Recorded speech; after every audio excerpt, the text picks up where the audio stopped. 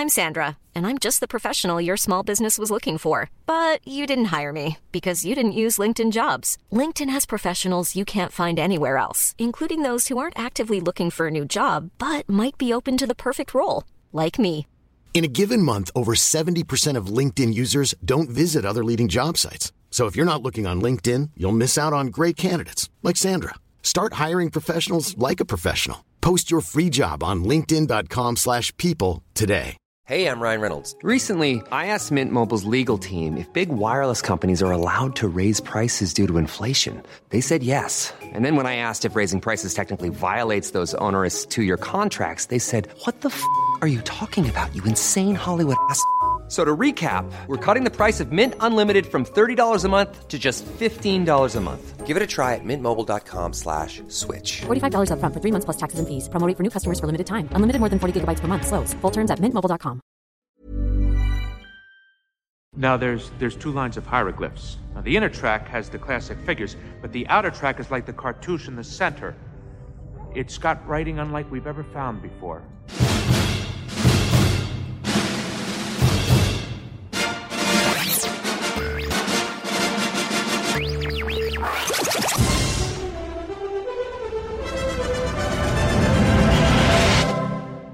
We're doing it for Kowalski.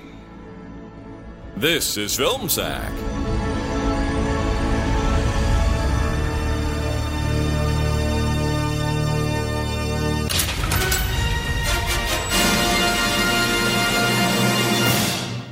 Oh, sure.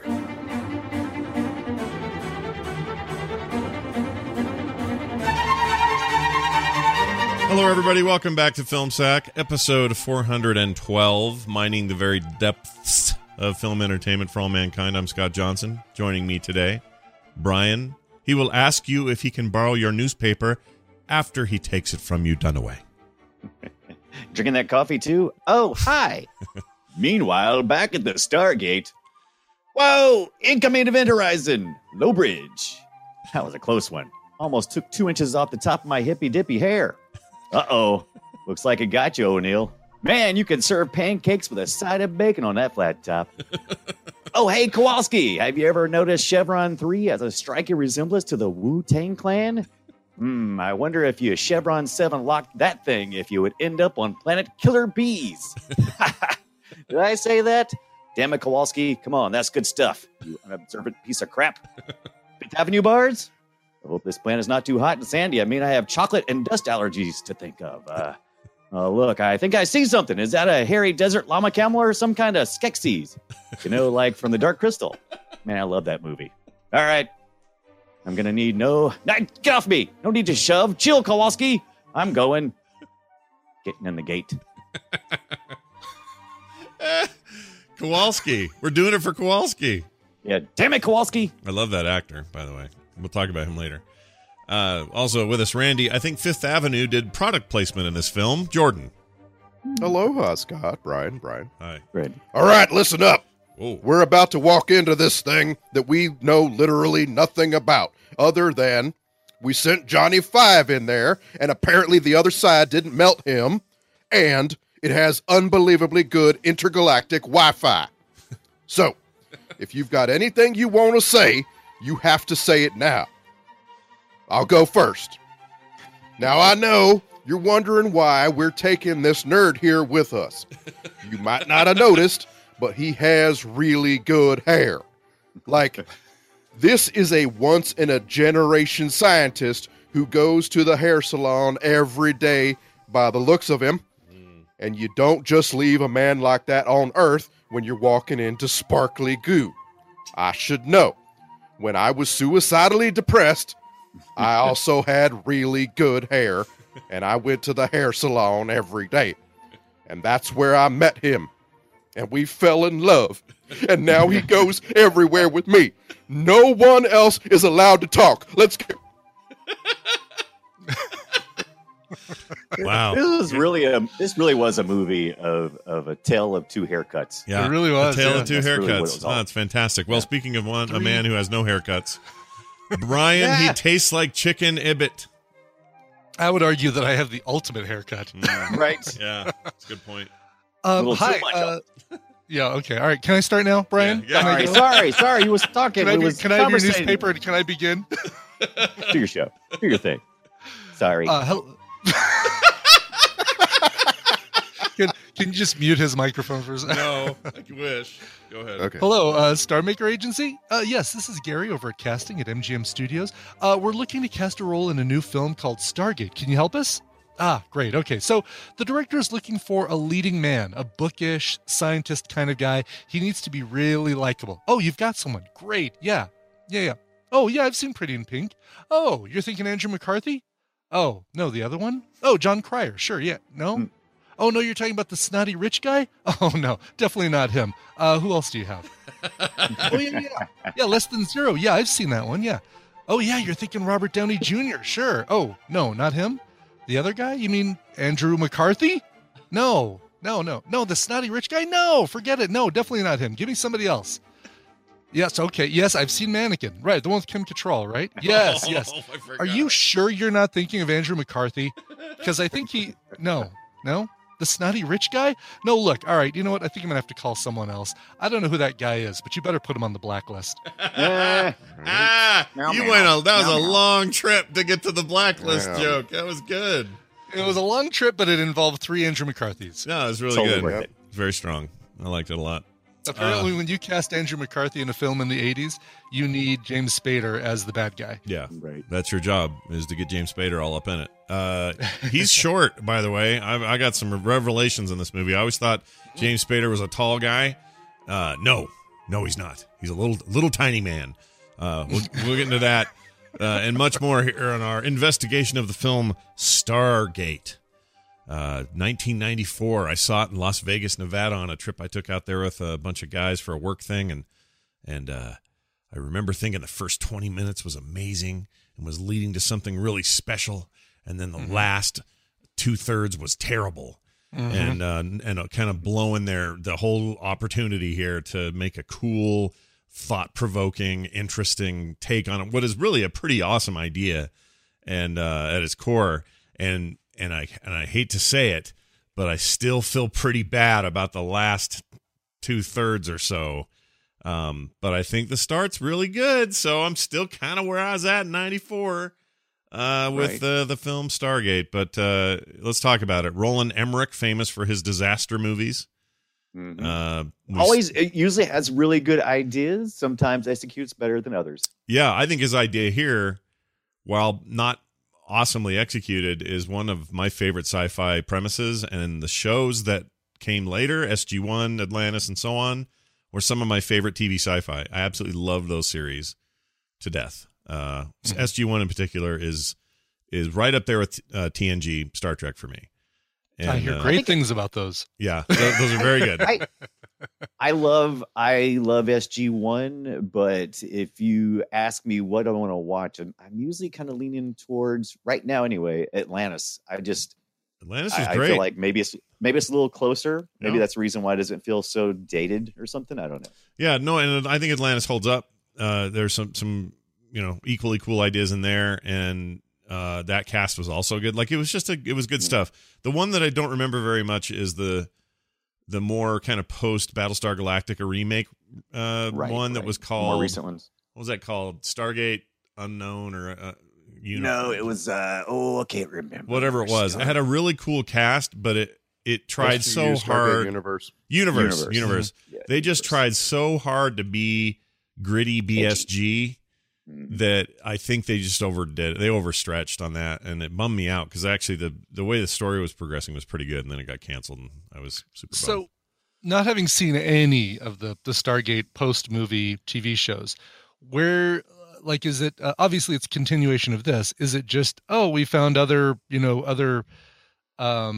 ways that we can turn this magical dial and go to different places? So or it's is not, it always, it's not a continuation. So what they do is, they copy Star Trek is what they do. So, Star Trek said, okay, so what would happen if you had a star base that was in the middle of nowhere? Or what if you put a ship, out of the reach of, the rest of the Federation? Mm-hmm. So that's kind of where Atlantis goes. They reach too far and they're stuck out there. And so that's what really kind of explored. Well, Atlantis was like Discovery, or like not Discovery. What's the one? It's the one where the lady captain, Janeway. Get it. Voyager. Geez. Yeah, it's like Voyager, but the original SG-1 is Daniel Jackson, Dr. Jackson. It is Colonel O'Neill, except he's MacGyver in this, or in the show. Great picks for both of those characters too. I thought, because the characters play pretty good. They're fantastic in the show. But they kind of just reset the thing. Like, it's not Daniel Jackson gets coaxed into the program again, and O'Neill isn't quite so injured in the show. He's funny and kind of loose. MacGyver-y, yeah. And does he keep his MacGyver hair though? Like, he doesn't go to the Kurt Russell. No, he keeps it short. He keeps it short. Really? Not like Kurt Russell though. That was some. Yeah, there's no scene as I remember, and it's been a while since I've seen the pilot, but I don't think Richard Dean Anderson or whatever his name is that it? Yeah, Richard Dean Anderson. He never has the mullet and has to cut it or anything like that. He just starts out kind of colonel-y or whatever. But it's and then they have other cast members like Lieutenant Carter, who's this awesome actress. Forgot her name. She's done a lot of great things on Sci-Fi Channel. Yeah, it was she's also great. called Did you ever watch Sanctuary? Sanctuary's cool. Yeah, she's in that. Yeah, I think that's her. Yeah, that was her. Yeah, that was her. And then there's this. I forgot the other guy. Anyway, they even have introduce some characters there that would then later show up in. Bo Bridges is that he's later though, because he replaced the guy who died. Frick, I can't remember anyone's name today, but they're all really good, and the show is like every week. We found this new location on the thing. Let's go through, and they'll find some crazy new thing to deal with. It is very Star Trek in that way. They're discovering. It's like they're discovering everything, kind of thing, kind of like that. Yeah. Now there is an overarching story. Anubis. They have run-ins with Anubis and Ra and everybody. But they're parasites. They're the Goa'uld. So it's a little bit of departure from what. Well, the movie just didn't explain it. So So the movie in the movie they said that Ra was this alien that. And they implied it was like they implied it was like the big-eyed aliens, but he had found a way. Yeah, in the show, they're symbiote kind of worms basically that take over their bodies and then become they're the horrible evil sentient beings and blah blah blah. But they keep some of that motif. And one of the best parts about the show, Brian, and why I think you should watch it, is Christopher Judge, the actor who's most recently famous for playing Kratos in God of War, the God of War reboot. So good. He plays this character called Teal'c, and Teal'c is one of the guards. So these two guards that are two or three guards that are sort of prominently displayed in here that work for Ra with the headgear. The headgear. Right. Yes. He's one of those. It's like an elite force of these guys, and they're all of a certain race. They never get into this in the movie. But Teal'c ends up coming. It's a long story, but Teal'c ends up joining the team and coming back, and he ends up working for them. And he kind of becomes. It's sort of like in Star Trek, you got Seven of Nine or Data or Spock, right? These kind of like the logic, like a Worf kind of guy. Yeah, like the culturally just a little bit stunted. Drax the Destroyer kind of mindset. Gotcha. He becomes that, and he is one of the most fun, memorable science fiction characters ever. Man, this SG-1 sounds great. Now I want to watch it. Well, I wanted to paint that comparison. I think it's important because the movie could have come and gone, and that would have been it. So I don't know whose decision it was or how they worked it out, but I'm glad they did. Yeah. And see, I disagree. I think it's hard to watch this movie from beginning to end and not immediately think, okay, there's a lot more potential here for a lot of stories. Oh, yeah. Like I feel like the TV series the mini-series are sort of like they're like inevitable. You just triggered everybody's phone right now. I hope you know that. Hey Siri. Hey mini Siri. Play Coldplay. Yeah. That's all she's good. Hold on, sorry. I gotta stop Siri. No. Siri was actually playing Coldplay. Okay, so but it's inevitable and it's inevitable because this is such a great story. I'm not certain that it's a great movie, but it's such a great story. It's almost like it's almost like the mistakes. You're like, how could you have done this in spite of what you had to as a foundation to work on? Yeah, you know? I would actually say it's a bad movie in its execution, but it's partly because the story. I don't even think the story's that great that they built around it, but their basis, their world building, their concept universe, is so good. Yes. That's absolutely what I was going to say. The universe that they've built here is really, really cool. And I want to know more about where they found this thing in the desert and all that. And then, but boy, did they just really paint it with like gray paint. Right. I really think Emmerich shot this chronologically, I believe. And it kind of shows because all the energy is spent at the beginning of the film, because in the beginning, Emmerich is really channeling like Spielberg and Lucas in his shots and his ideas, and then about like you said, like in the second and third act, it just kind of falls into this. It almost feels like a TV show. Mm-hmm. It just kind of falls apart a little bit. Yeah, I would say that's an accurate way of putting it. And is it because it's so tropey, like, oh, we've discovered an alien land, now we have to start the whole communication thing, and a candy bar is now the gateway to communication, and oh, he's offered me his daughter. I mean, that feels like something you can just keep going. A billion movies. Yeah. Seriously, this is one of the tropiest things I've seen in a long time. I stopped. I ran out of ink. I just didn't care anymore. This whole film sack episode could be. Yeah, red alerts. But up to a point, like again, up till the moment they passed through, and I would even say after a little while they were in there. It's seeing the desert and the pillars and the pyramid and them getting set up in camp and trying to decide what they're going to do. Mm-hmm. There's some interesting stuff there. Them forgetting to find out whether or not there's an assured way to get back, and he's like, well, yeah, I can get us back with the 7 things, but I don't know what they are till I get over there. Yeah, I kind of like that. I didn't really notice it before. I kind of like the writing on that, because at first I was like, well, that's silly. That's not consistent with the character. Then I'm like, but then he explains it, because they wipe it away and they go, oh yeah, the reason why the symbols weren't there like they were on Earth is because writing is forbidden. Therefore, what he's looking for is symbols, and they were all hidden. Yeah, they were all secret knowledge stuff he had to find through getting a girlfriend and then digging down. Right. So Harry freaking out and throwing his books at him from Third Rock from the Sun. By the way, was hard to take serious. By the way, in this movie. It really was. Yeah, exactly. You can't watch French Stewart without going, okay, French Stewart. Speaking of Third Rock from the Sun, Ra is absolutely the perfect combination of Joseph Gordon-Levitt and Alanis Morissette. Once you get that in your head, you cannot unsee it. Yeah, it's a fun combination. I think I sent you guys a picture yesterday of him today. He's a big buff, tatted up. He's a very pretty man in the film. Very different now. Yeah, very different now. And they played to that, because that's the reason why during that time he just got through the Crying Game, right? Like a few years prior to this. Not even a few. It was a year before is all. So, right. And I thought it was interesting. I saw some trivia on this. I thought it was interesting that little breastplate thing he wore in the movie was because he refused to take out his nipple rings. Oh, and I'm like, he didn't want to take them out? Yeah. Oh. Just afraid they'd close up? I guess. I don't know. I'm making a movie here. Crazy bit of trivia for me is that the actor who played Rod J. Davidson is 5'3". Yeah, little guy. How did they make him look so much taller than that in this every time he's on screen?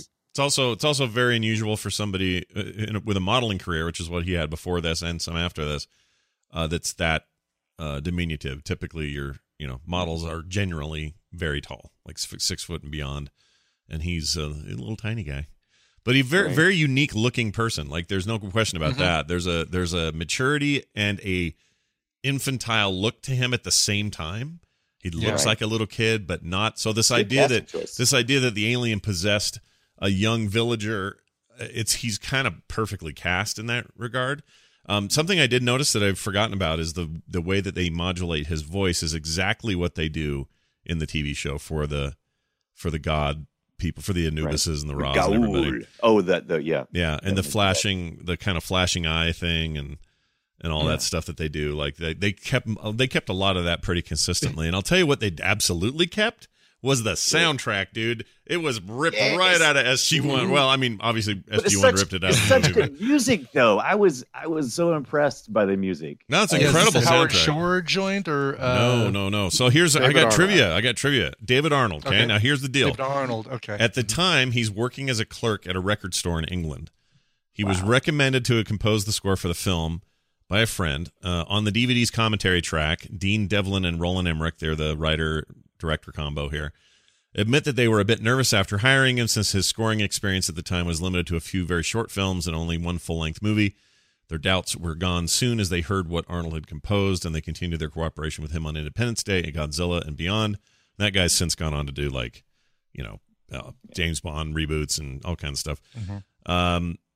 They said that they also state that the quality of his score for the movie is best exemplified by the countless times it was reused in trailers, TV spots, and programs. I would 100% agree, and that is a hell of a find. That's the best thing about the movie is his scoring. It's really, really good. Yeah. My only complaint is that he didn't have alternate themes in his head for the film. He had this one theme, and so we get theme and variations, and by the end of the movie, I'm a little tired of it. Now, having said that, it's reminiscent of like Dragonheart, where you're like, holy cow, this is amazing. Yeah. And it's okay that you just keep returning to it because it's that good. I just wish that there was something else going. You know, like how John Williams had Star Wars, and then he also had the Imperial March and this whole other thing. Yeah. Luke's theme, Han's theme. Right. You had different. Yeah. David Arnold only had one theme for this film. This guy was working at a record store compared to Williams, who is like a monumental talent. So it's like the Brady Bunch, how it's just the different speeds of. It kind of is. But it was still. I really just still enjoyed it so much. I really like. Okay, so I just want to play this. This is. I'm sorry about the tight turn I'm making, but it made me think about the Stargate Atlantis theme, which was not written by him, although it has some stuff in it that's definitely Stargate. But Joel Goldsmith, son of famed composer Jerry Goldsmith, who literally scored last week's movie Logan's Run, did the theme for that, and I just want to play a tiny bit of it. Hold on a second, because it's one of my favorite little scores of all time.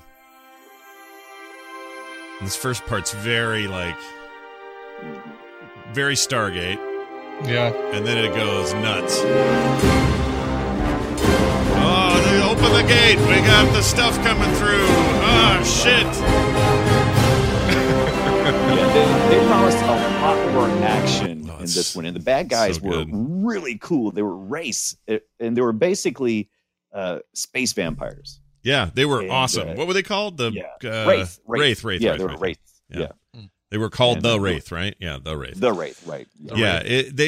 You're just making me want to binge these shows. Like, I love it. I'm going to go watch one. I feel like I need to go watch one. Yeah. And you get to see a Momoa. So he's like, I think he comes in like season 2 or 3. Momoa. No, he's there from the beginning. The Momoa? No, he's from there. He's in there from the very get-go. He's a regular cast mate from the start. I didn't think they started him until season 2 because they took one of the characters that was a primary character and they put him. I never understood why, but he was a really important part, and then they killed him early on. Maybe I'm remembering it wrong. I thought he was there from the get-go, but I could be wrong. No, because they found him on the mainland, I believe. Oh, well, he's great. He's real good in this. It's ironic that the show was called Stargate Atlantis, and he would go on to become Aquaman one day with his own version of Atlantis. But anyway, back to the movie. Again, we're seeing. I knew this was going to happen too in our discussion. This movie would be. It's just not great. But the seeds were there. Yeah. It's a gate of sorts. Yeah, you might call it a Stargate, really, to other things. It's at 49% on Rotten Tomatoes. That makes sense to me. I get that if you come into watching this movie as a critic with sort of like, I'll forgive anything because it's pretty, you're going to like this film. It is really well shot. Well, it's also that 49% of the film is really good. Like the first half of the film. Yeah, it's really strong. If you rate it like that, it's like, about 50% of it is great. Yeah, it's got really good sound work throughout, I think, except for, I only have a couple exceptions. There's they reuse a cocking sound over and over that sounds like it's taken right out of Counter-Strike, and it drives me nuts.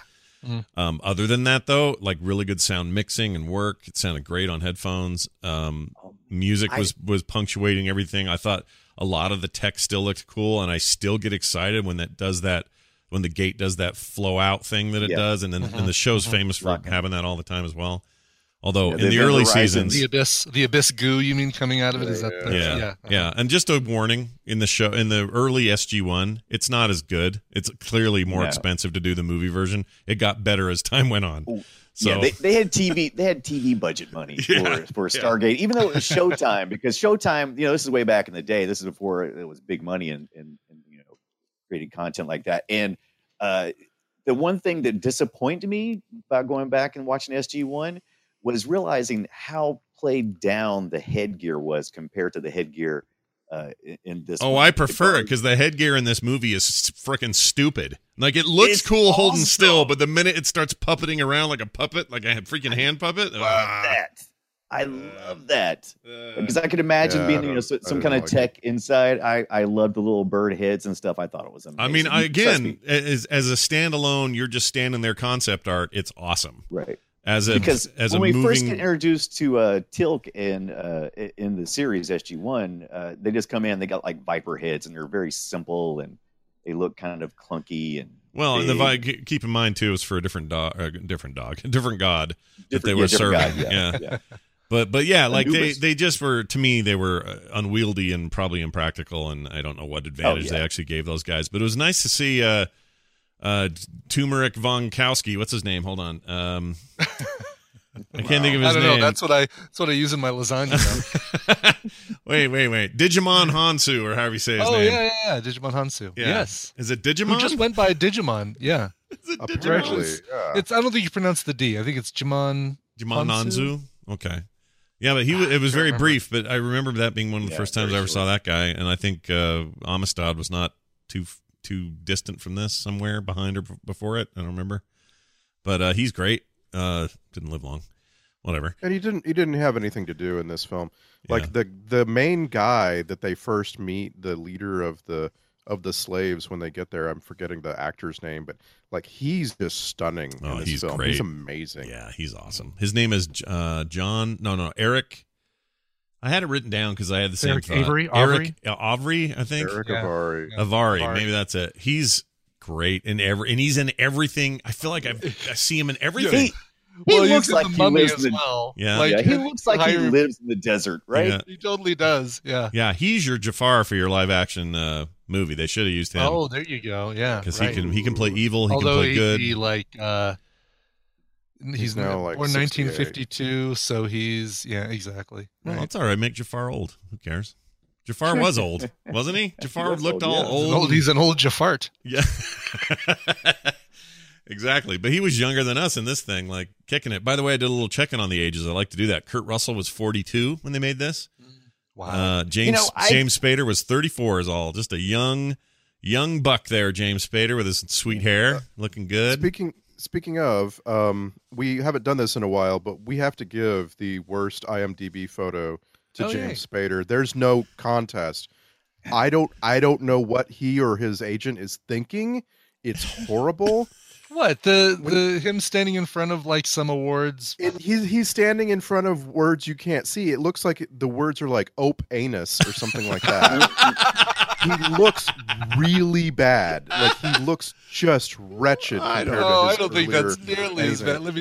He just looks like one that tops. He just looks like an aging actor. He looks fine. I don't think he looks bad there. I think he looks fine. He looks kind of cool. The one I would look at in here and say. Let's turn it around. The best IMDb photo is Kowalski, aka John Deal. Look at that dude. He's cool, man. I want him in all my westerns. I want him in every movie that I need a crusty, smart, good-looking, handsome. Like he is a handsome mother scratcher. So look at that dude. Just now realizing that it's almost like the producers of the film didn't know how to spell Kowalski. Like they said, I don't know, Kawal something. Yeah, it's not you right. You gotta have a Kowalski in your military movie, though, right? But you spell it Kowalski. That's the only way to spell Kowalski. Yeah. That's the way I spelled it in my notes. Okay, I got one. Randy, I'll challenge you and say, Guianan Loeffler is your IMDb crap photo of the week. How far do I have to go down to see that? Oh, well, yeah, it's in the first list. He's just below French Stewart. But it's... By the way, French Stewart looking good in his IMDb. I think they used Fred Schneider's photo from the B-52s for French Stewart. This character, Guianan Loeffler. Don't go through the Stargate. It was... That character. If you see hieroglyphics on the side of the road, it looks like him. Sorry, go ahead, Dunaway. What we No. and I won't do it anymore. I feel like I'm getting back at you now. It was for the intro. I get it. I'm well. He knows. It doesn't. He knows what's up. I'm well. So that character, they were playing with this idea. I don't think that ever really came across too well. They were playing with the idea that this planet that everybody was at was a collection of people across the galaxy, and some of these people were not as far evolved as other. And I feel like his character was supposed to be like a Neanderthal or something. Well, maybe. Yeah. So the first thing I did when I saw him, I said, "Oh my God, is that the guy who played Chaka on Land of the Lost?" Right. Because he's got a very he similar, looks like it, right? Yeah. Like, I don't want to say he's got a face that looks like a caveman, but he can be made up very well to look like a caveman or Neanderthal. Unfortunately, I was bummed to find that he did not play Chaka on Land of the Lost. He's definitely not Chaka, but he looked just like Chaka. Yeah. The idea. So this is something they carry through on the show. The idea that the people are scattered to different parts of the universe that all came from the same gene pool as the people who grew up in Egypt in our time, in our Earth's timeline, is very cool. And they go really interesting places with that on the show, because that's exactly what they do. And so it's a great way for them to deal with this issue of the universe is full of people that look just like us. Star Trek tries to cover that up by saying, well, some of them have bumpy noses and these guys have longer ears, and they kind of make them alien, but they're still humanoid. This is just straight up, no, we're all from the same gene pool. So no matter what you're running into, with the exception of the Goa'uld and the Wraiths and the kind of weird, the real big baddies of the show, everybody's just people. Mm-hmm. And I think it works real well, especially on the shows, because it's a fun take on that without, it's discovering, it's like a discovery in itself. It's like, they're not only like us, they are us, because we were all from, we're all from the same thing. And this idea that as I was a kid growing up, you'd look at like Egyptian culture and all the pyramids and all the weird imagery and everything when you're young. It's just so out of this world. And this show where this concept comes in and says, all right, that's how we feel too. What if we make it truly out of this world? What if the origins of all of it aren't here? They're from somewhere else. And while not historically accurate, it's a really fun playground to mess around in. It totally is. Because it's funny to point out too, by the way. Oh, I'm sorry. You know what? You go first, Randy. Go ahead. I just like the idea that you can take it anywhere. Like, it makes me sad that only the mysteries around Atlantis are the place that it really ever went, because you could just go all around the world like Indiana Jones, like, oh, well, here's something that's weird from long ago, and boom, oh, Stargate right there. Yeah. Well, they do a lot of that, especially in SG-1. SG-1 is a all over the place thing, whereas Atlantis was weird because it turned out Atlantis was not on Earth. It was a long ways away and in a place they couldn't get back from. They never could get the coordinates, or maybe they actually found at the end, near the ending of season, I guess it was 9 or 10 of SG-1, maybe a little earlier than that. They discovered a second gate, and that's the one that allowed them to go further. Right, and that's where they got to Atlantis and then got cut off. Supergate. And then yeah. And so they really 2.0 basically. they really did do this thing though, where SG-1 kind of lived in the same era as TNG, and Voyager kind of lived in the same era as Atlantis, and Atlantis may be more the criminal here, but they were stealing that idea. They were like, well, what if we got cut off? Lost in space kind of idea. And that's what they went with. And I actually think it worked a lot better for Stargate than it did for the other thing. Right. And the main guy, what was his name? Jack, I can't remember the name. Jack O'Neill, you talking about his character? No, the one in Atlantis. Who was the guy in charge? Oh, yeah, Jack Shepard. Jack Shepard was awesome. I loved his character. He was freaking great. Oh my gosh, you guys. I just want to watch more Stargate. Anyway. We can tell, Scott. Yeah. We can really Yeah, and the thing I was gonna point out is that talking about the Egyptian hieroglyphics and visual. It's funny that last week we have a movie that has nothing to do with Egypt, yet the Ankh is featured primarily through the whole thing.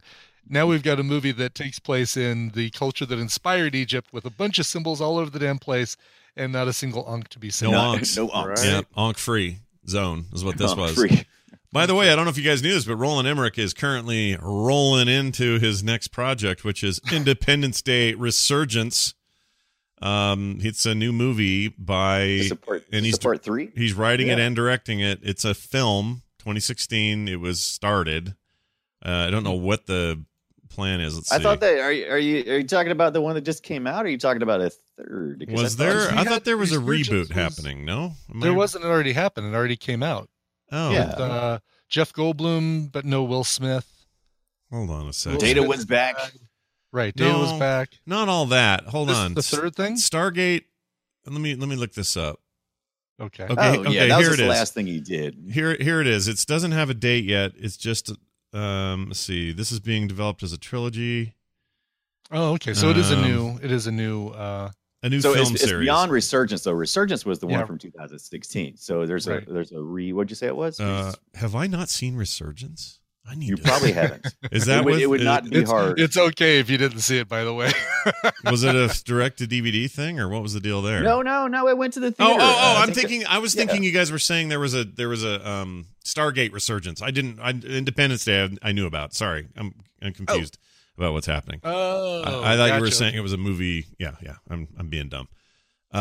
Anyway, point is, he's supposedly working on directing another one. Now I don't know how I feel about that. Because a new Stargate. Just to clarify, forget about Independence Day. Let's pretend it's dead because it is. We're done with it. It's gone. Doesn't exist. Easy to do, yes. Let's just talk about Stargate, the film that he is supposedly working on. Now, if that's true, I am both excited and nervous because I think that thing deserves a reboot somewhere, TV, movie, whatever. But I don't know how I feel about him just going right back to it because I don't think he's that great of a director. I mean, his recent stuff is that horrible.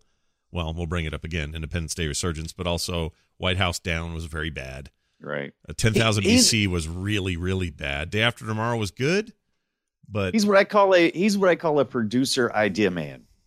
That's where he should stay. Well, he's just directing all these though. It's all him and his brother, Roland and Noah. Is it? Noah's the other one. Mm-hmm. Yeah, and they make some like once in a while something decent will happen, and then like the Patriots decent, Day After Tomorrow's decent. Godzilla, Independence Day. Well, some people like it. Independence Day, I like the original. I like it a lot. In the Godzilla from 1988, I'm not that hard on. Wait. You're talking about the one with yes, Matthew Broderick. Matthew Broderick and not Harry Shearer. Who's the other guy from The Simpsons? Hank Azaria. Hank Azaria. Yeah, Hank Azaria. It's a bad movie. It's not good. I didn't say it wasn't a bad movie. I said I enjoyed it. I feel like you're naming a bunch of films that are very much of a kind, and that kind is of a time, and we're past that time. Yeah, I think you're right. I mean, they're in post-production for Midway, which I assume is a war movie. Or maybe it's just, where do you put the graham cracker and what's her name's belly button? Midway up her torso. I don't actually know. Let's see. But it does feel like it's right. The post Pearl Harbor, the sequel to Pearl Harbor, basically. Oh yeah, that's totally what this is. This is the Battle of Midway. Okay. Mm-hmm. And it may be good. I don't know. I mean, I don't want to count him down, but so far it's a lot of popcorn and not a lot of, serious. But movie that's making. always been his thing. Give me the popcorn. Yeah, that's what I like about it. Yeah, and he's a really nice guy. Like by all accounts, everything I could read about him, everyone loves this guy. He's one of the few openly gay directors in Hollywood. There's probably a bunch non-openly gay, but he's the only one that's openly gay and been proud of it and never afraid to say so. And I always kind of admired that about him in the 90s because nobody else was doing that, and he was willing to just say who he was and be cool with it and then go keep making his movies. Like, I like him a lot. I just think his movies are kind of, I don't know, just what'd you think about 2012? I hated it. I did not like that movie at all. I had fun. Well, of course I'm you not did. saying it's a good movie. It is a park your brain at the door kind of film, and I do feel like we need to see it again because, like Stargate, the only The only time I've seen it is in the theaters. I've not watched it since like it's come to streaming or anything like that. That is also true of me. That's the last time I saw it as well. And I hated it in the theaters. I thought it was really bad. And we do have a long-standing promise that when we do 2012 for Film Sack, Tom Merritt has to be here for it. Yeah. Yeah. And we've been promising that since like 2009, so we got to follow through.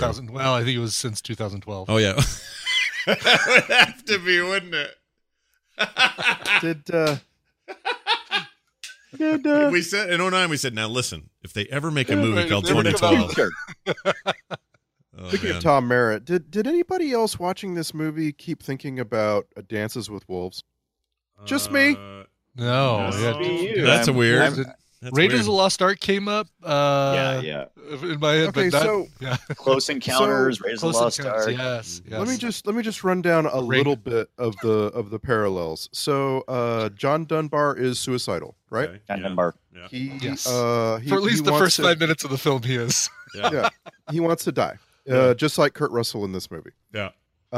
And by the way, how weird to encounter a guy who's clearly in a fugue state, holding a gun, and be like, "Here's your orders. See you at the base." Yeah. Well, didn't he hide the gun? What's wrong with you people? Thought he hid You the tell him. gun. I'm not going to tell him. You tell him. No, Yeah. I'm not going to tell him. He hid But the the same gun. They thing- didn't know. He had The a same gun. exact thing happens in freaking Dances with Wolves. Like he tries to kill himself, he gets a promotion. So I forgot about that. Interesting. then he goes to the frontier, right? Which in this case is the distant galaxy sand planet, Hoth. Not Hoth. Sand planet Tatooine. Yeah.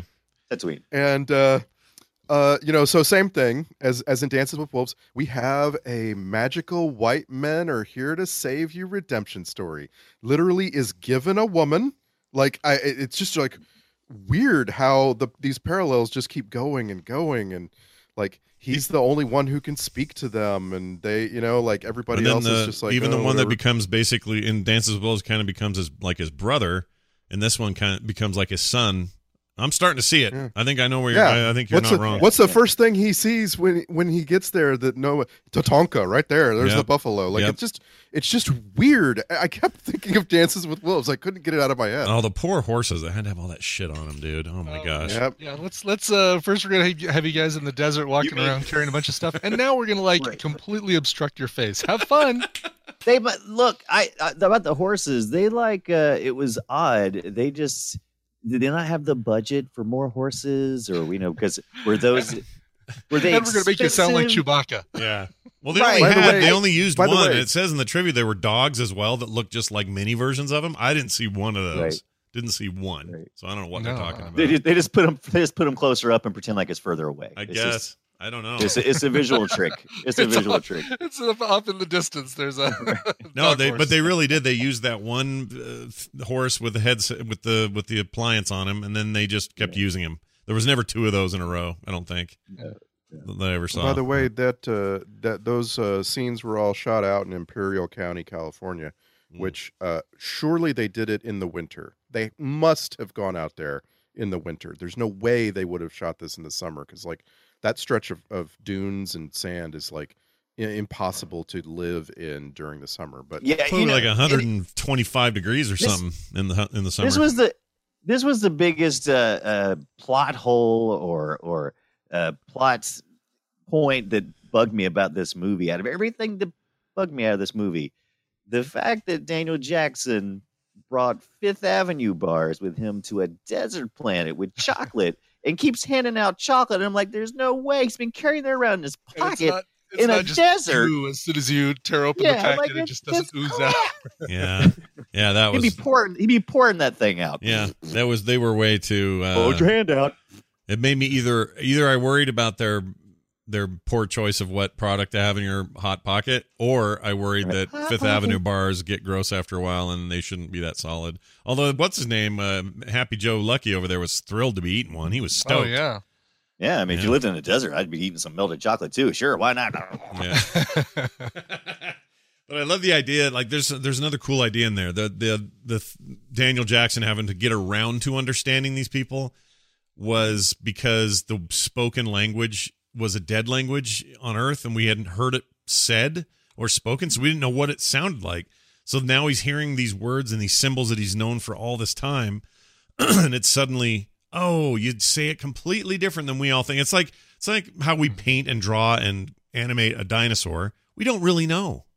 You know, like we don't know because it's a dead thing we have bones and that's it. So we don't know what the outer sides, we don't know about, we now have learned, well, maybe there were feathers. Okay, well, maybe they were multicolored and had all kinds of wacky colors and stuff. So we're slowly getting there, but originally they just looked like big lizards to us because that's the best we got. And in his case, I love this concept of, ancient Egyptian and the language that they knew, which turns out to be this intergalactic language, was all we had was symbols. So we just have made up however we thought it sounded. So when people started talking, we're like, what the hell are they saying?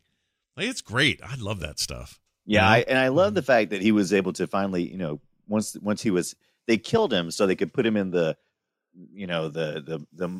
mummy microwave, and they fixed him and made him come back out, and then he could understand them. Right. So that was the mummy microwave. Put it on 15 minutes. Beep, beep, beep.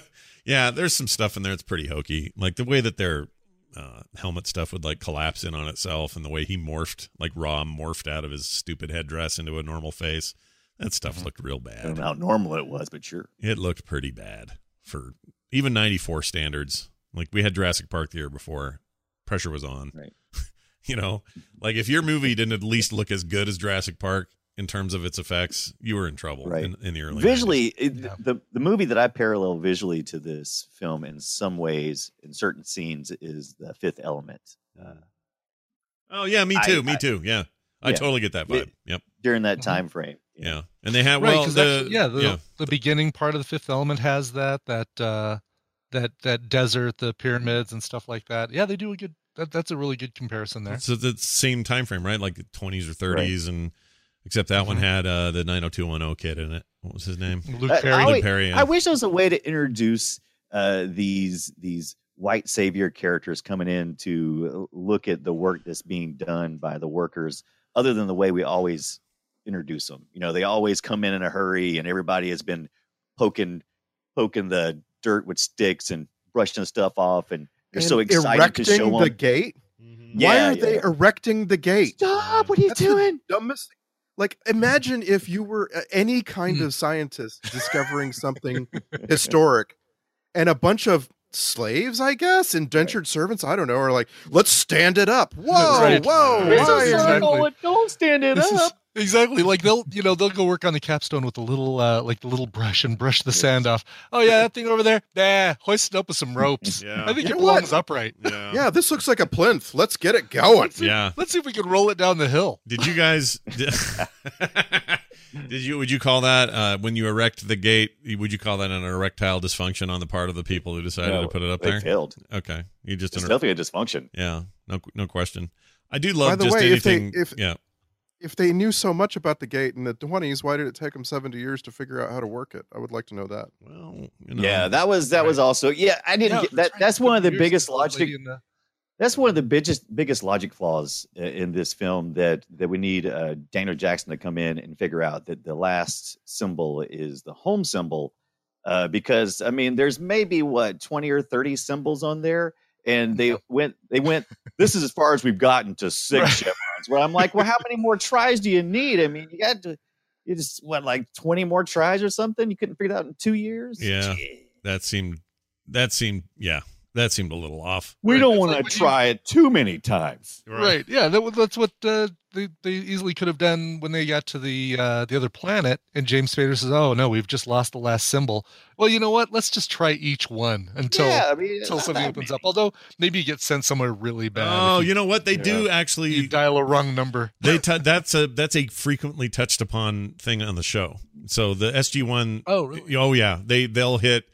Sometimes it's an emergency. They're like, just dial anything. We have to get out of here, because they'll be on some planet where they're getting attacked, and they'll flip it around and do a bunch of randos, and then they end up somewhere they have no idea where they are because they had to hurt. They actually play with that a little bit, and it's which is fun. And that's how and that's how isn't that what happened to O'Neill one time, where he got lost on a planet and we was there for like 2 or 3 years and had a family and everything else. It was very Star Trek flute playing Picard episode kind of deal going there. Yeah.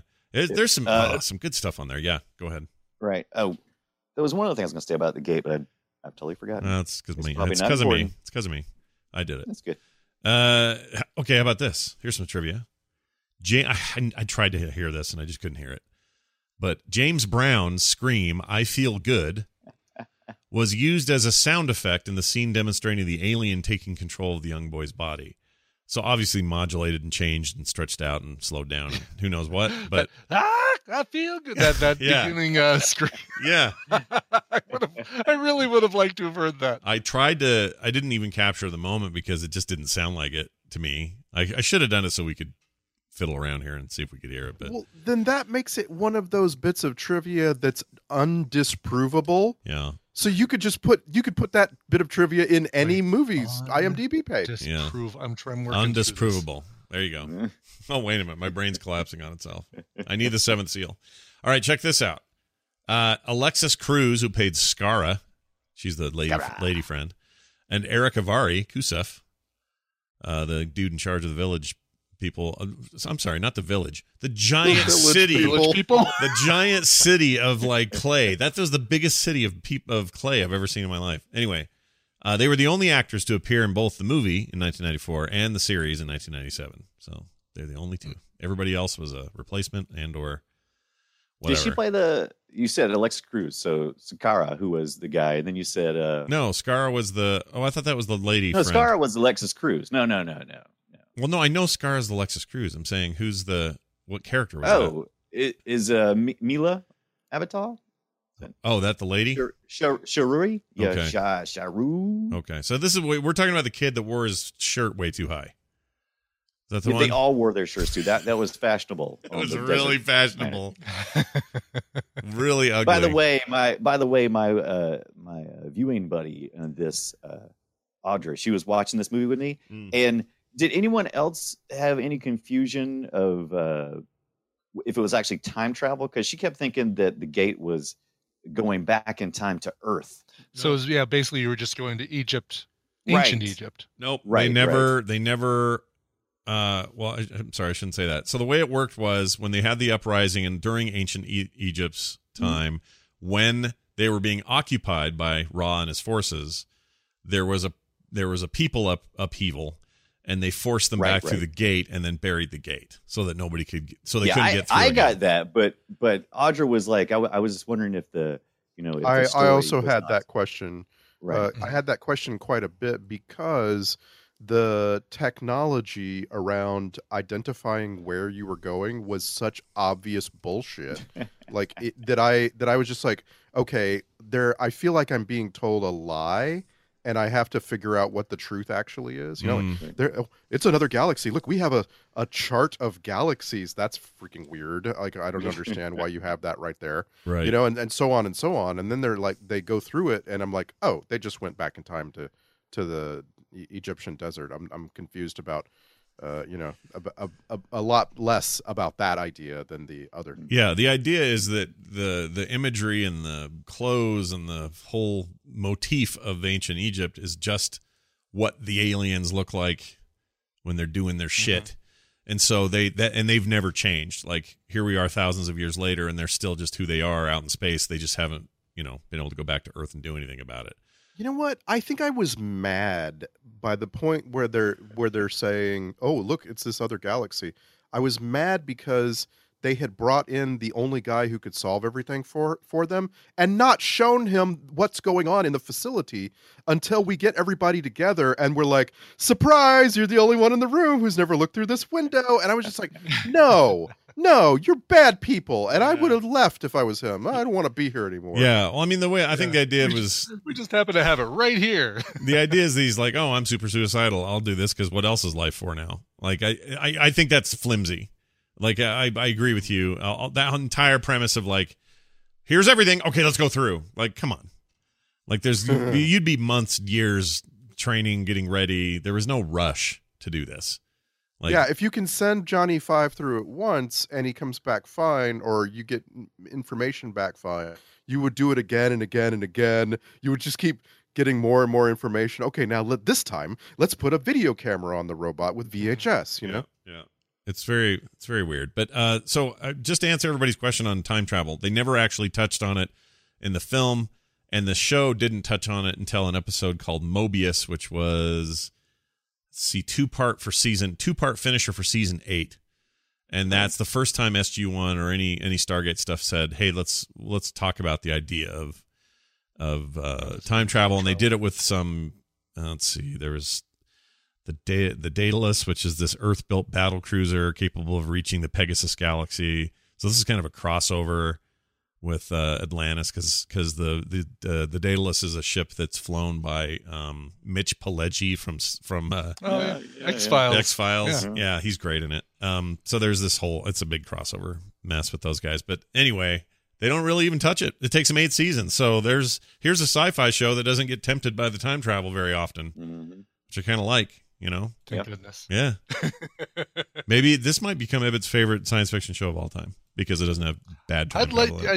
You guys keep selling me on this. I want to binge it right now. I honestly, watching this film, I never thought we were just going to sit here and get hyped about the TV show by Scott. I don't know why. I knew I would because I'm here hyping it, but because it just reminded me of how much I love it, and it's been enough time where it's kind of like when you've watched a ton of Star Trek and then you kind of not watch it for a while, and then you come back, you're like, oh yeah, Star Trek is so good to have you back in my life.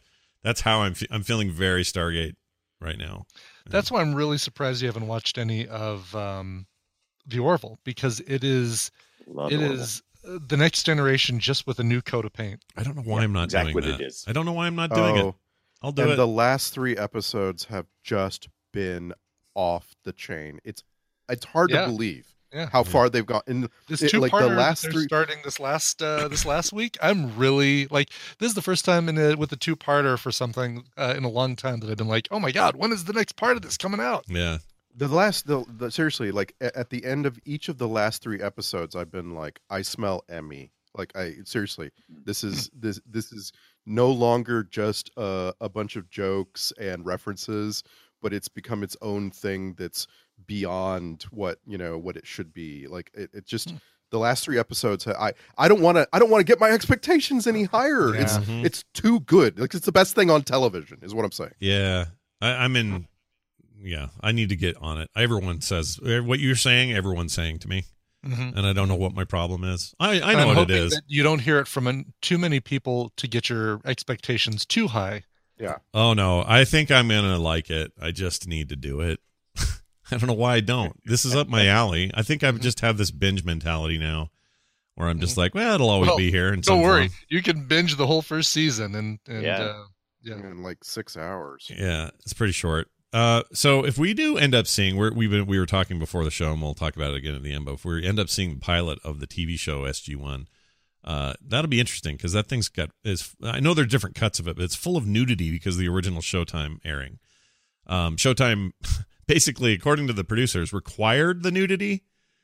And that sounds about right for pay cable in the 90s. Yeah, I think it's even true today sometimes. But Showtime got their way, even though the producers didn't want to do it. But then things got sold off, and I remember this being mostly in syndication or something. I don't remember. Right. Yeah. It only made a season on Showtime before it went. But eventually, this thing passed a bunch of hands. It was in regular TNG style syndication for a long time, which is how TNG happened. Didn't really have a home base, and then was bought by the Sci-Fi Channel and finished its run there.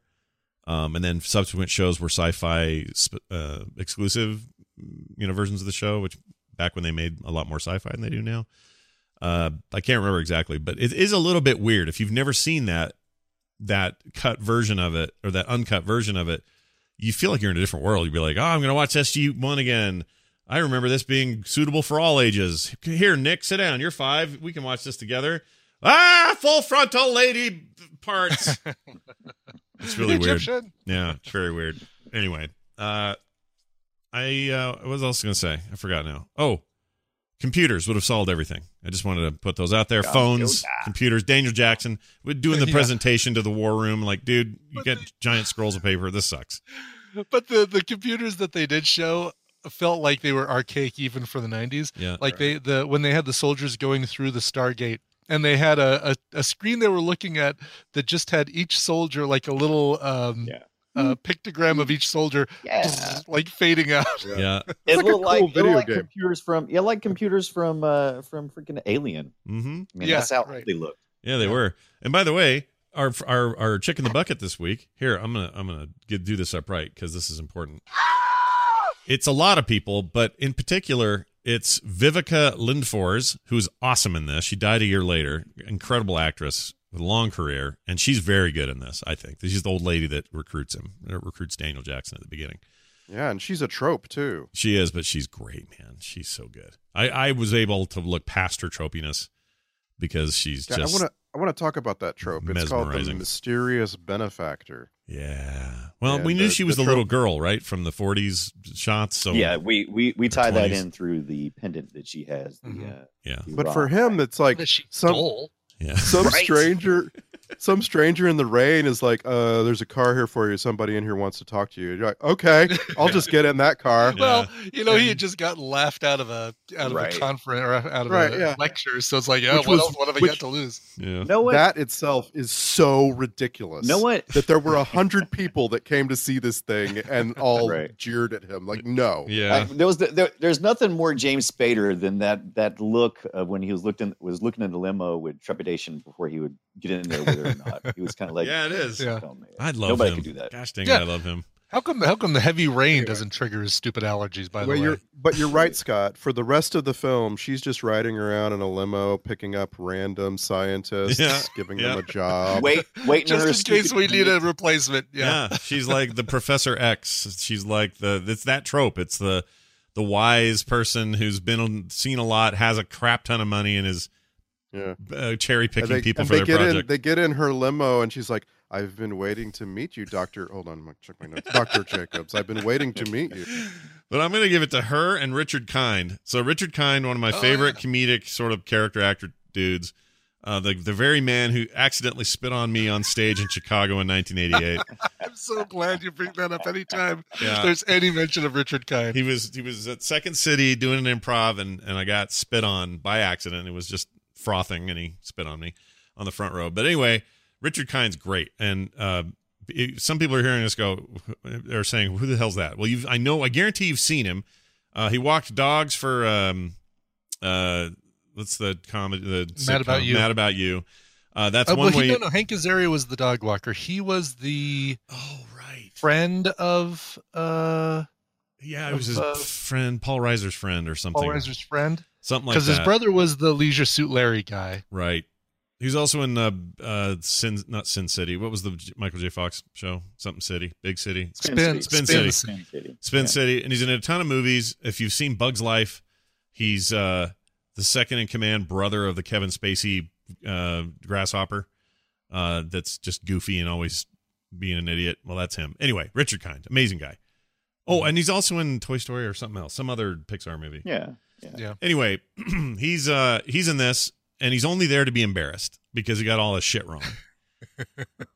Right. And then him and old lady Lindfors just get left. And that's the end of them. Like the movie just leaves. Yeah, right. I think this may be part of my problem because they established all of those characters and those people at the home base so well and then just left it.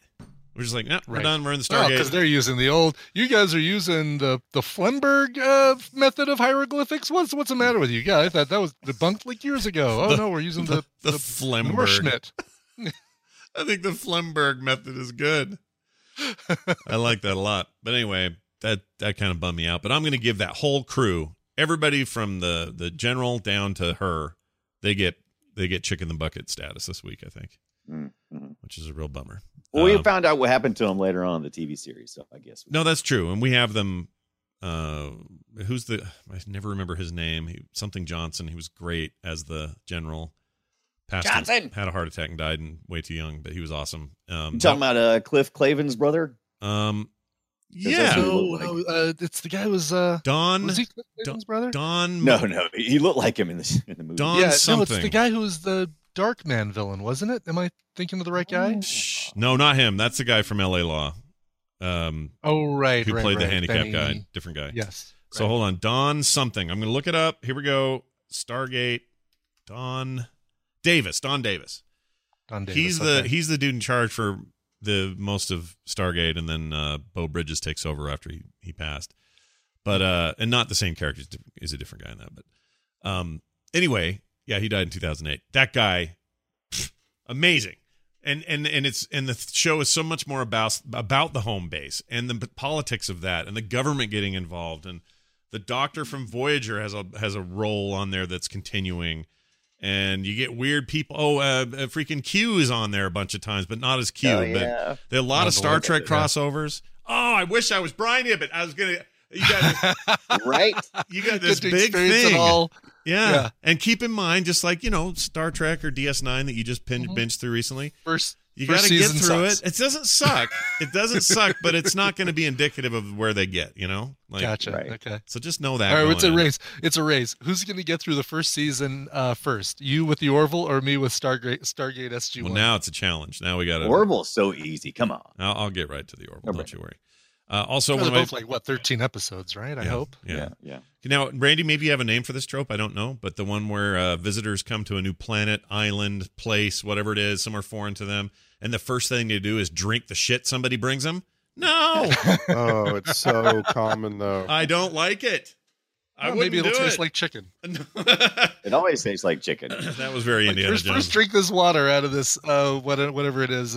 It's it's the back of one of these creatures that have been sitting out in the sun. Yeah, I can't believe they drank it. like when they just die. pooped in there. They At yeah. least the Fifth Avenue bar was wrapped in, had a Right. wrapper. But I would never trust that. I don't care who you are, what you're Store-bought. doing. I wouldn't do it. I'll be like, where's the Starbucks? Is there a McDonald's around here? Like, get me away from this. And that's why you'll end up. That's why you'll end up on the end of a pike. Yeah. Tastes like chicken is a trope. Oh, yeah. That's the more important one. Like for some reason, this is how we humans just agree with anything that tastes okay. We have to say Yep. that it tastes like chicken. Yep. Walk. Yep. That's I don't true. know what our thing is. But he handled it really well. He goes, "Oh, this tastes like chicken. Tastes like, hey, you guys, tastes like chicken." Like he did it in that James Spader kind of like bumbly way. And it made the trope a little fresher to me because it was him playing off the trope in a way that was a little bit new. It wasn't just, this tastes like chicken. Right. You know what I mean? Right. It was like But he then was to laughing at explain- himself. But then to explain to the quote unquote alien race that, oh no, it tastes like chicken, bak, bak, bak. They don't know what that is That's either. what was funny. Right. Oh my gosh, yeah, I forgot about that. Yeah, the later scene where one of them is looking for someone else and Kurt starts Russell- acting. Kurt as Russell's Kurt looking Russell's for- looking yeah. looking for James Spader, and he's like trying to act out who he's looking for, and they just keep repeating Turns what into he's Simon doing. Says. Yeah. Exactly. That was It's actually pretty just- funny. It's funny, but it's just like, have we learned nothing up to this point, and we're just gonna okay, all right, we're just gonna stand here and make funny faces. Okay. Well, what bums me out You a little guys know bit. dweeb? What bugs me out is you did say dweeb in there, didn't he? You We did don't get say dweeb a dweeb, lot in movies that are made after the 80s. That's pretty good. But he was kind of a I like him. Like Kurt Russell is great. In some movies, he's really great. Like go watch that movie about the hockey thing, the Miracle movie. He's fantastic as the American coach in that thing. Like Oscar-worthy stuff in lots and lots of movies. There was a period though in the early 90s where it's just this, and he just stands there and doesn't do anything, and he just looks angry, and there's Very nothing stoic. to Yeah. it. Yeah, I don't like it. Well, this is, and I'll tell you, I love Kurt Russell, but this Kurt Russell was look, you need to eat a sandwich because he was super thin, Mhm. and I like Kurt Russell. He's an attractive man, but his head's too big for a little bitty small frame. He doesn't need to do that. He needs to always have some meat on him Yeah, to look proper. I know because sure. I also do that. Big head. But he's so dynamic even in like the Guardians 2 movie. Like he's just a Yeah, great I love actor him, with yeah. lots of range, and he needs to smile more, and this thing was just not, they don't showcase him at all. It's just like and It's also all I about would that hair. I'll also think of this. Richard Dean Anderson, America's MacGyver, took that role on the TV show and made it dynamic and funny, like laugh out loud funny. It's so different than this. This is just stoic and boring and not great.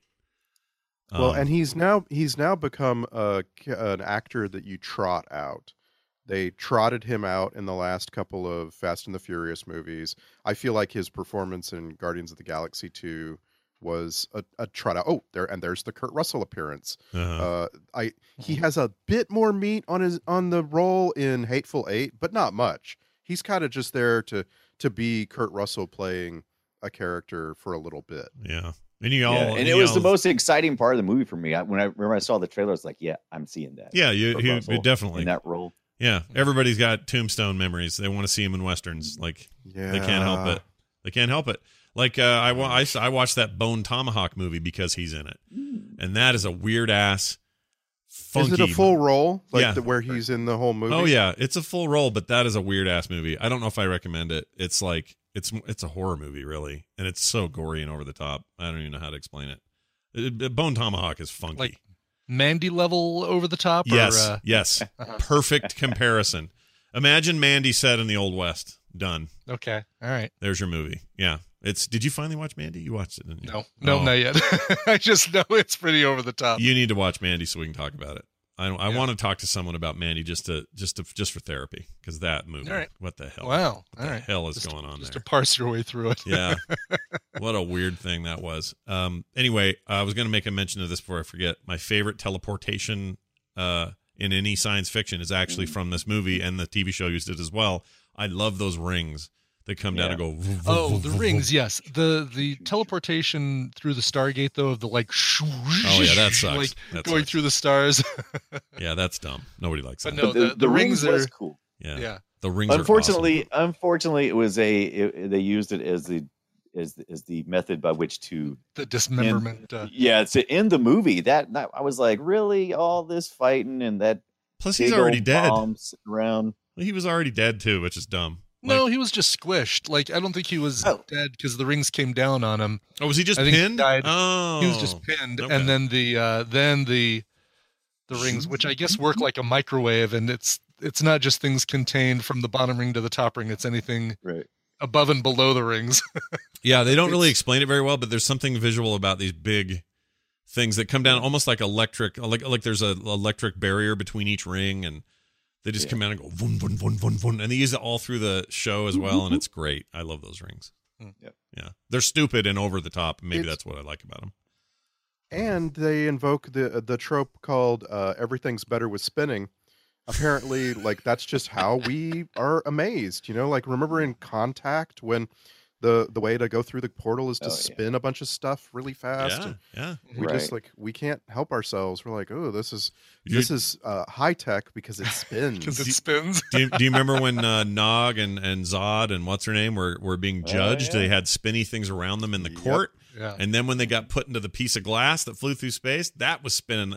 Randy's onto something. Everything spins. Wow. Everything's better when it's spinning. Better with spinning. That's the name of the trope. Yep. That's pretty good. Is that a real trope? Like a real documented? Oh my gosh. Oh, is it really? That's awesome. Yeah, there's a bunch of examples.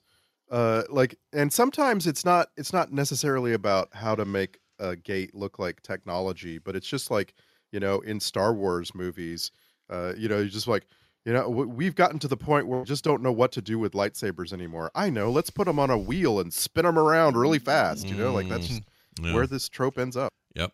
I think you're right. I love that.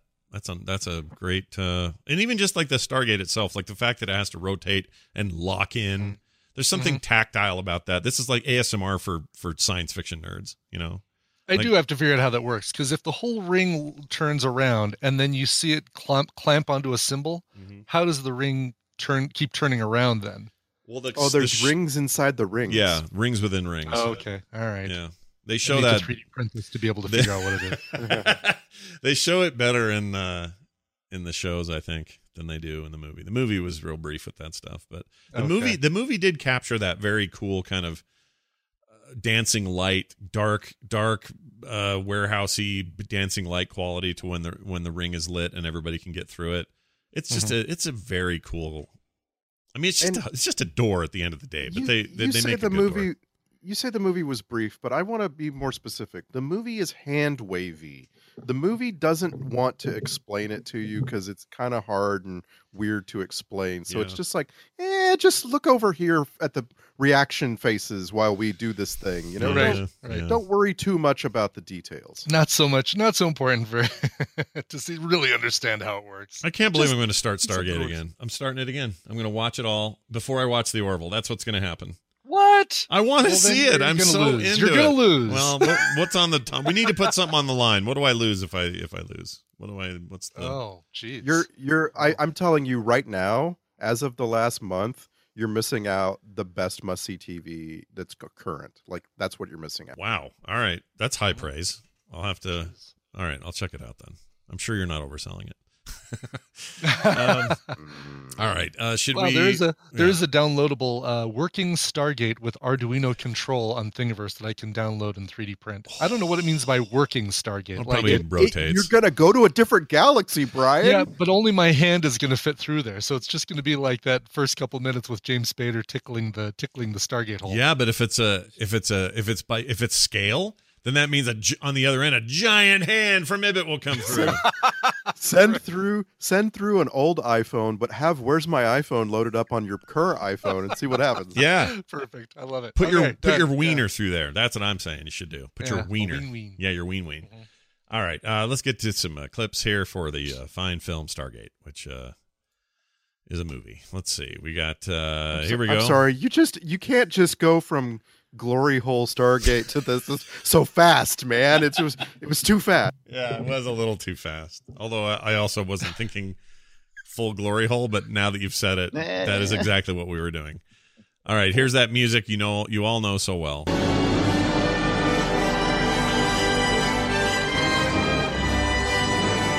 It's just, to me, it's the TV show. That's all I hear. Mm-hmm. YouTube strike. Yeah, it's really good.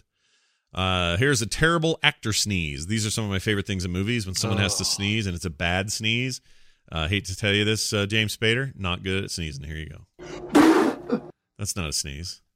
Nobody goes, no, that's when you spit something out. That's not a sneeze. That's a spit take. Not a sneeze at all. Yeah, that's really bad. Say the name of your movie. Stargate. All right, thank you. And pretty early on, too. Yeah, said it right up front. Stargate. All right, sound like the general from the TV show, and I'm not kidding. The general in this one has the voice of Don Davis from the TV show. Check it out. So you think you've solved in 14 days what they couldn't solve in 2 years? That's very weird to me. He sounds just like Don Davis. It's not the same actor, but really weird. That's only going to matter to people who have seen both. So Ibit, F off. Just kidding.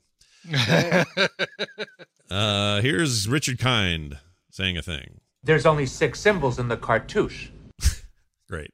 Cartouche. I can't take him seriously in like a drama. I can't do it. He likes to say things, and then cartouche. There's only 6 symbols in the cartouche. He's just funny. Cartouche. Just standing there. He's funny.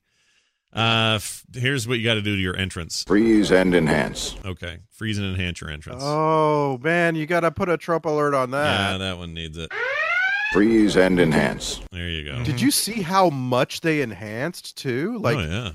An inordinate amount of enhancement happens. Pretty good 1994 freeze and enhance technology going on there. Here's another sneeze, also very fake. Anybody has anything to say, now's the time to say it. It's just not. Just don't buy it. It's not great. No.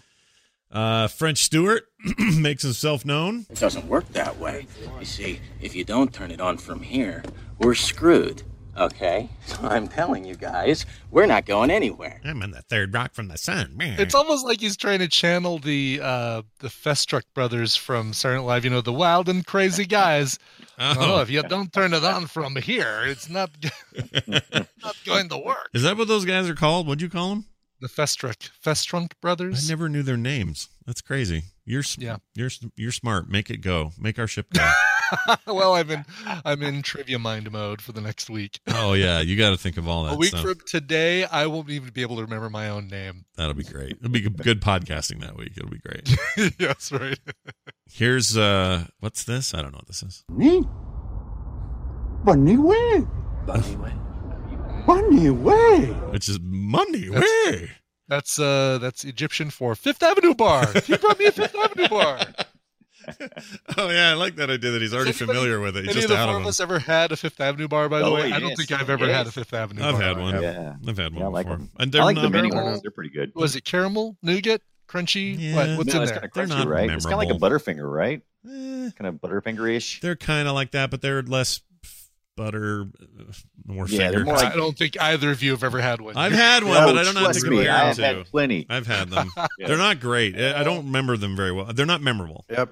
Oh, here we Yep, go. I just looked it up. It's butter- Hershey's answer to Butterfinger. Okay. That's Yeah, it. peanut butter Hershey's- crunch Hershey's layers version. enrobed in chocolate. Okay. No Enrobed? wonder we've never had That's it. what it says. Butterfinger is Enrobed. perfect. Enrobed isn't a word, is it? Sure. Enrobed in chocolate. I'm Enrobed sitting in a in robe chocolate. right now. I'm enrobed in a robe.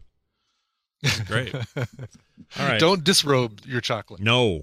I don't even know what that means, but no, don't do it ever. I like disrobing my chocolate. I like putting my Butterfingers or Fifth Avenue bars in the freezer and throw the chocolate hards. Wait, did you just say you nibble off? Did you just say you yeah. like to put your Butterfingers in your chocolate? Is that what you just said out loud? That's right. Butterfingers in my freezer. But I'm going to go with Butterfinger and chocolate too. That sounds good. All right, While we're here, double dip. what is the worst version of a candy that's clearly just a ripoff of the perfectly good candy made by the other manufacturer? Mars bars and Milky Way. No, no, it's the same company, isn't it? Oh, I don't know. Maybe.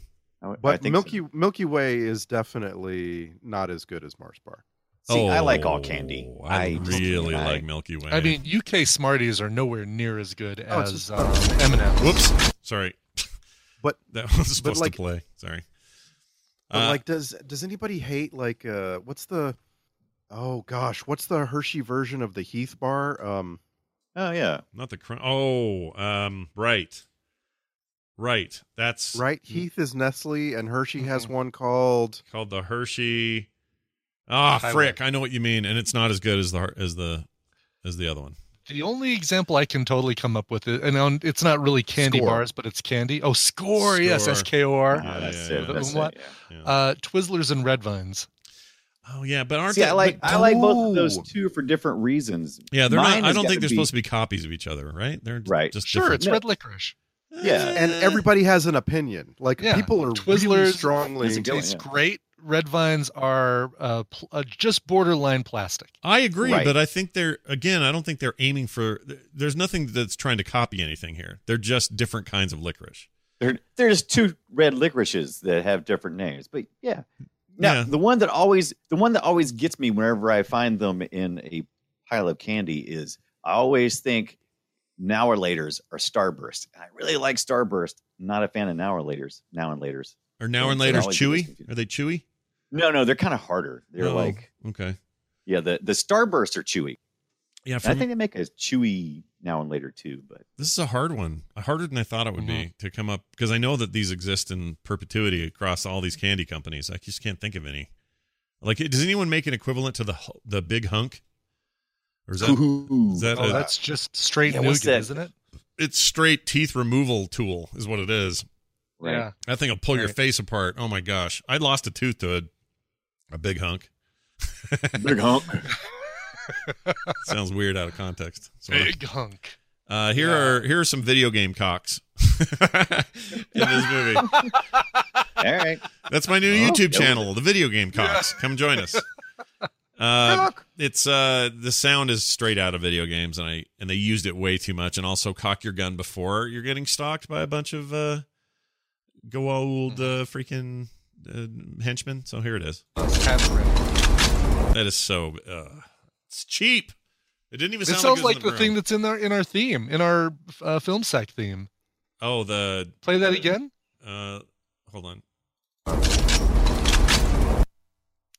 It's because they always. All guns when you eject a freaking round, I hate that sound so much. I hate it too. It's just a video gamey sound, and it's like Reloading. I did terrorists win. I expect to hear at the end of that from an old Counter-Strike I would like game. to know if there's a film or maybe even a TV show out there that is dedicated to using realistic sounds, which is to say very few sounds around gun handling. That would be really interesting. Yeah. Well, I mean, in the old movies, we always talk about it on the show, but in older films, the shots themselves are also just reused stock stuff. Just same exact boom, boom, boom with every shot. And I hate that. I like good dynamic sound work. Movie industry. Remember that. All right, here's some chicken sounds. Blah, blah, blah, blah. Although blah, blah, blah is not what he said. Blah, blah. Did the Bluths just come in here? Yeah, Chaka.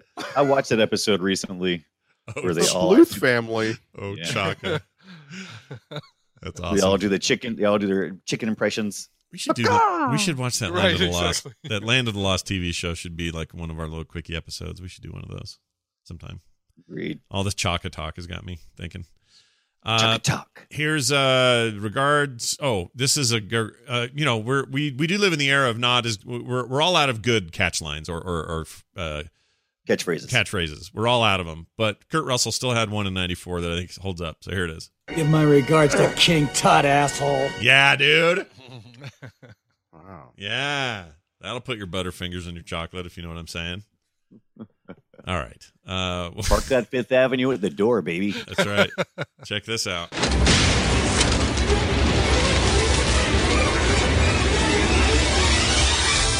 This is a film sack checklist.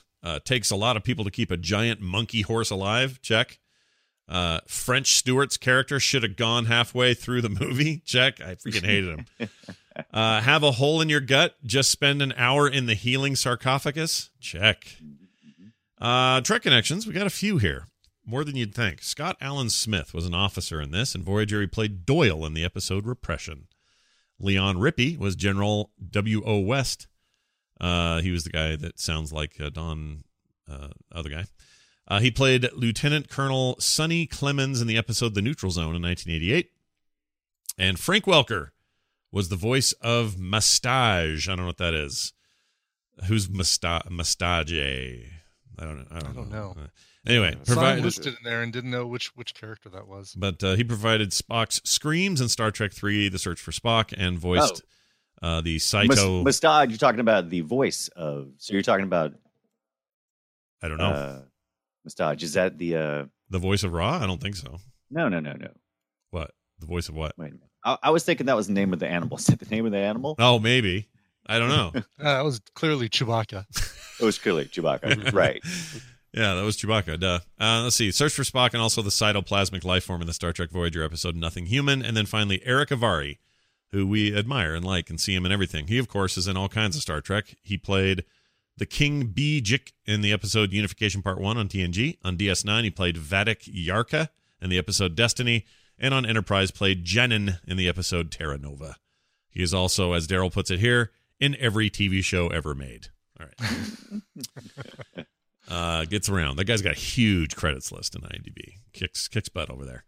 Soundtrack grade. I give it a PA for pretty awesome. I think that guy killed it. It was real good across the board. Just a solid, great thing. And this made a lot of money, by the way, at the time. It was a big hit in '94. This movie was a surprise hit, I guess, according to everything I read. Let's get to the Twitter post. This is where you guys sum it up in 280 characters or less. Let's start with Randy Jordan. Stargate. You go there, and you feel trapped there, but then they give you a girl there. But you don't want the sex she's offering there, but then you do. Just like a Saturday night at Epitaph. There. Nice. Didn't see that coming. That was very good. Mm-hmm. I should see that coming. Every week. I was ready for it. I was totally ready for it. I was not ready for it. All right. Brian Dunaway. Stargate, like an offer a soon-to-be homeless architect cannot refuse. I mean, what else are you going to watch on a Sunday morning? And hey. At Ibbott's house. Oh.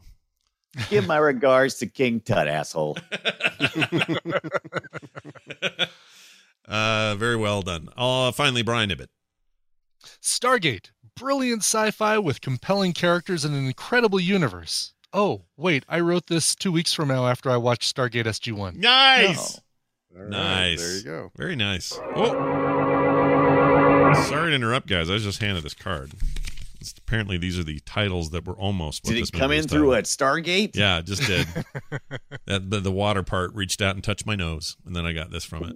It says this. The alternate title was almost Forbidden Finger Dirt Art. Because everybody was always drawing stuff in the dirt and getting in trouble for it. No. And then finally, and now I really want to just think about this one for a second. It was almost called Watergate.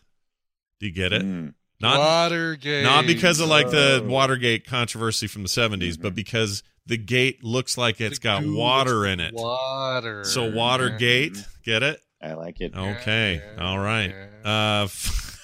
We're not doing an email today. Instead, we're doing a phone call, which came into our voicemail line, which you can call anytime, listeners at home, 801-471-0462. If you'd still rather send email, filmsack@gmail.com.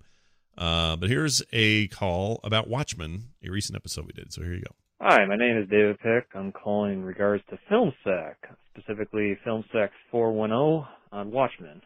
I just share with Scott, Brian, and Randy that for preparation I finally watched for the first time Watchmen The Ultimate Cut.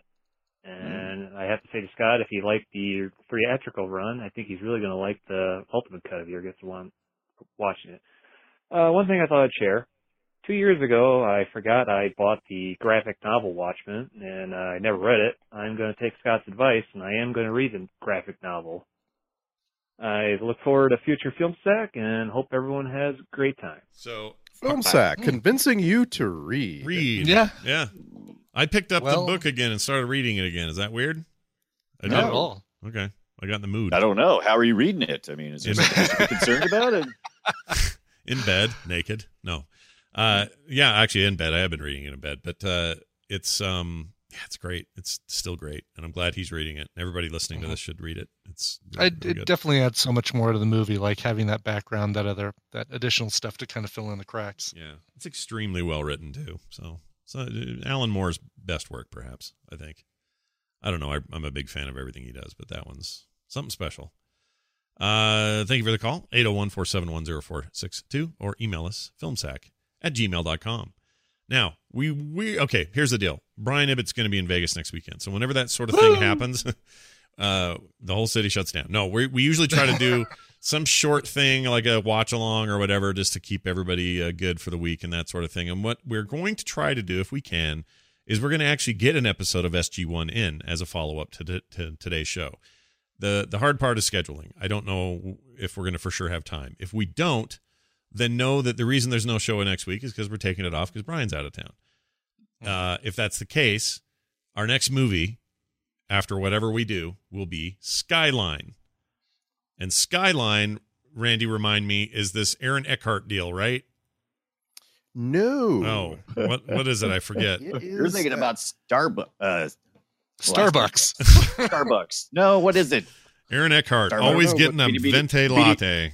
Beady. Oh, Starbuck. In the 25th century. Buck Rogers. Yeah. Starbuck. No, let me just, I just want to, this is from 2010. The description goes, after a wild night of partying, Terry discovers that he's one of the few people left on Earth, then sets out to solve the mystery of what happened. A lot of younger actors, some that you might have heard of from other things, but it actually spawned a sequel already. And so we have to watch the first one and find out why. Okay. Oh, yeah, look at that. Main character or main actor, Eric Balfour, who always should play the devil. Yeah. Yes. And Donald Faison from Scrubs. Oh, all right. Like him. Oh, yeah, this Eric Balfour when he was having a moment. Yep, with the mustache. All right. Mm-hmm. He's not doing shit now. So we're going to honor him. He's biding his time until they finally do a Frank Zappa biopic, and he'd be perfect. Then he's a shoo-in. Yeah, he'd be perfect for that. I guess he does have some stuff going, but I haven't heard of any of it. Like none of this. There's like some TV stuff, and then a movie called Bright in a Hollow Sky and Manson Girls. Oh, I bet that's you know what that'll be? That'll be like those whenever there's a movie that kind of mirrors another movie. Tarantino's got his Charlie Manson movie coming out, and then this thing will be like the Transmorphers. Right. Yeah. Companion film kind of thing. Yeah. Mm-hmm. It'll be deep. Transmorphers. Yeah. It'll be deep impact to their Armageddon. Right. Right. We'll see. Anyway, there's that. Yeah. And by the way, we're recording this just before the Oscars. You're probably listening to it after you already know what happened, but we don't yet.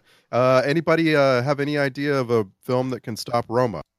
Yeah, I think Green Book. I'm going to say Green Book beats Roma tonight for Best Picture, and I'm also going to say, on iTunes, if you spend $10, you can download the entire collection of live action short films, as well as 3 of the animated films, because I guess Disney didn't want to give up Bao for this. It's a $10 well spent, but let me tell you this: there is no light, fluffy live action short this year. Every year there seems like there's one that's got kind of a light, fluffy feel. If you're the parent of a small child, I don't think you want to watch any of them. Wow. Agreed. Totally agreed. And by the way, Bao has to win that category, right? Like, it's just amazing. Oh, it totally. I wasn't, as far as like little pre-Pixar animated films, I don't think Bao is anywhere near as good as any of the other ones. But I think for me, actually, what is it? Not Weekends. Is it Weekends? The animated short Weekends. I think I might have liked better than. Oh, no. It's the One Small Step. I think has a chance of beating Bao. All right, I'll give you that. I just I think probably the biggest question about the Oscars is do they give Spike Lee Best Director, or does it go to Cuarón? And then we all feel weird about Spike Lee having been nominated and not winning. Has he still never won one? He's been nominated multiple times, but never won one. Is that his No, deal? he's only been nominated once before. Was Do the Right Thing? So this is like supposed to be a redemption, but I don't know. Well, maybe the Academy will do the right thing. No, sounds like somebody's elevators here though. So probably right. Someone's fries are Well, done. it's my stupid neighbor kids who always come over and won't take "Don't answer the door" for an answer. They'll knock on the door and knock on the door and knock on the door for 15 minutes. Then when that doesn't work, they start ringing the doorbell. Southern kids, dude. I've been there. That's what you're getting. You're getting a big taste of that. Well, all right then. Well, one way or the other, Skyline is a target, and next week we'll know who won, or whenever we meet again, we'll know who won. We already know Glenn Close is winning Best Actress. We don't have to wait until. Do we know that? Do we know that for sure? I mean, is this one of those? This is one of those. I think that's the biggest lock. I don't know if Ibit agrees. Like, it is Rami Malek. She's due. Yeah, Rami Malek for Bohemian Rhapsody. I don't know. Is close to a lock. I don't know either. Here's an interesting one. Best adapted screenplay has felt like it's going to be A Star Is Born for the entirety of Oscar season, and like that actually leads me to think maybe not. Maybe they're going to give it to Black K Klansman. Yeah, maybe. I don't know. Black K Klansman. Yeah. I don't know how to. I'm looking forward to watching the Oscars to find out how they say that name. Yeah, they will say Black Klansman. Yeah, Black You ought to know by now. Yeah, like that. It'll be like that song. All right. Well, we'll tune in and find out there at CBS, wherever the hell it is. I don't know what's on. I'm not giving them a pimp. I have no idea. It's on ABC every year. Right. ABC. Well done. ABC. Like if you go to like abc.com or oscar.com, it's ABC is everywhere. All right. Well, I hope they stream it because I'm going to be somewhere where I won't be able to watch it on a TV. Yeah. Probably not. Tomorrow you can just watch the highlights. I may do that. Brian's the one that goes all in on this. I'll let him soak it up. Yep. We actually have a party every year where we have friends over and do the Oscar predictions and prizes and a great meal and all that stuff. Again, maybe we get this episode out and people are listening to it right before the Oscars. Go to oscar.com/game. There's this $50,000 grand prize drawing happening on their official game, and it's going to be running like concurrently with the Oscars. So you're going to actually you're not going to be in advance. You're going to be watching the show and doing their game at the same time. Like, do that. It looks like it's going to be really fun. I wonder if it's going to be more than just predict the winner of this category. If it's going to be like, is Seth Rogen going to screw up his lines for this intro? Yeah. Brian, it's going to include trivia questions. Is what they're saying. Yeah. All right. I'm in. I like everything you're saying. All right. Well, that's going to do it for us. Thank you all for listening. Filmsack.com is our website. You can leave your comments on the blog. I'm seeing more of that lately, and that's nice. So if you have thoughts and feelings, it's just a little free thing. Go over there and put your name in, and boom, you got a comment. That would be awesome. If you'd like to leave us a voicemail, 801-471-0462. You can email us, filmsack@gmail.com, and you can find us on Twitter @filmsack. That's going to do it for us. For me, for Brian, and for Randy. Blah. Damn it, Kowalski. We'll see you next time.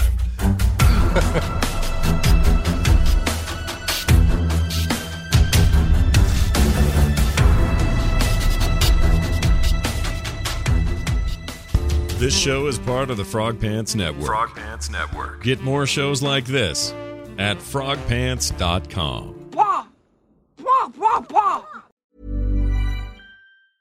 Mom deserves the best, and there's no better place to shop for Mother's Day than Whole Foods Market. They're your destination for unbeatable savings, from premium gifts to show-stopping flowers and irresistible desserts. Start by saving 33% with Prime on all body care and candles. Then get a 15-stem bunch of tulips for just $9.99 each with Prime. Round out Mom's menu with festive rosé, irresistible berry chantilly cake, and more special treats. Come celebrate Mother's Day at Whole Foods Market. Planning for your next trip?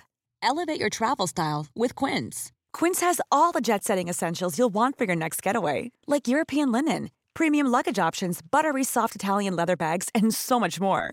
And is all priced at 50 to 80% less than similar brands. Plus, Quince only works with factories that use safe and ethical manufacturing practices.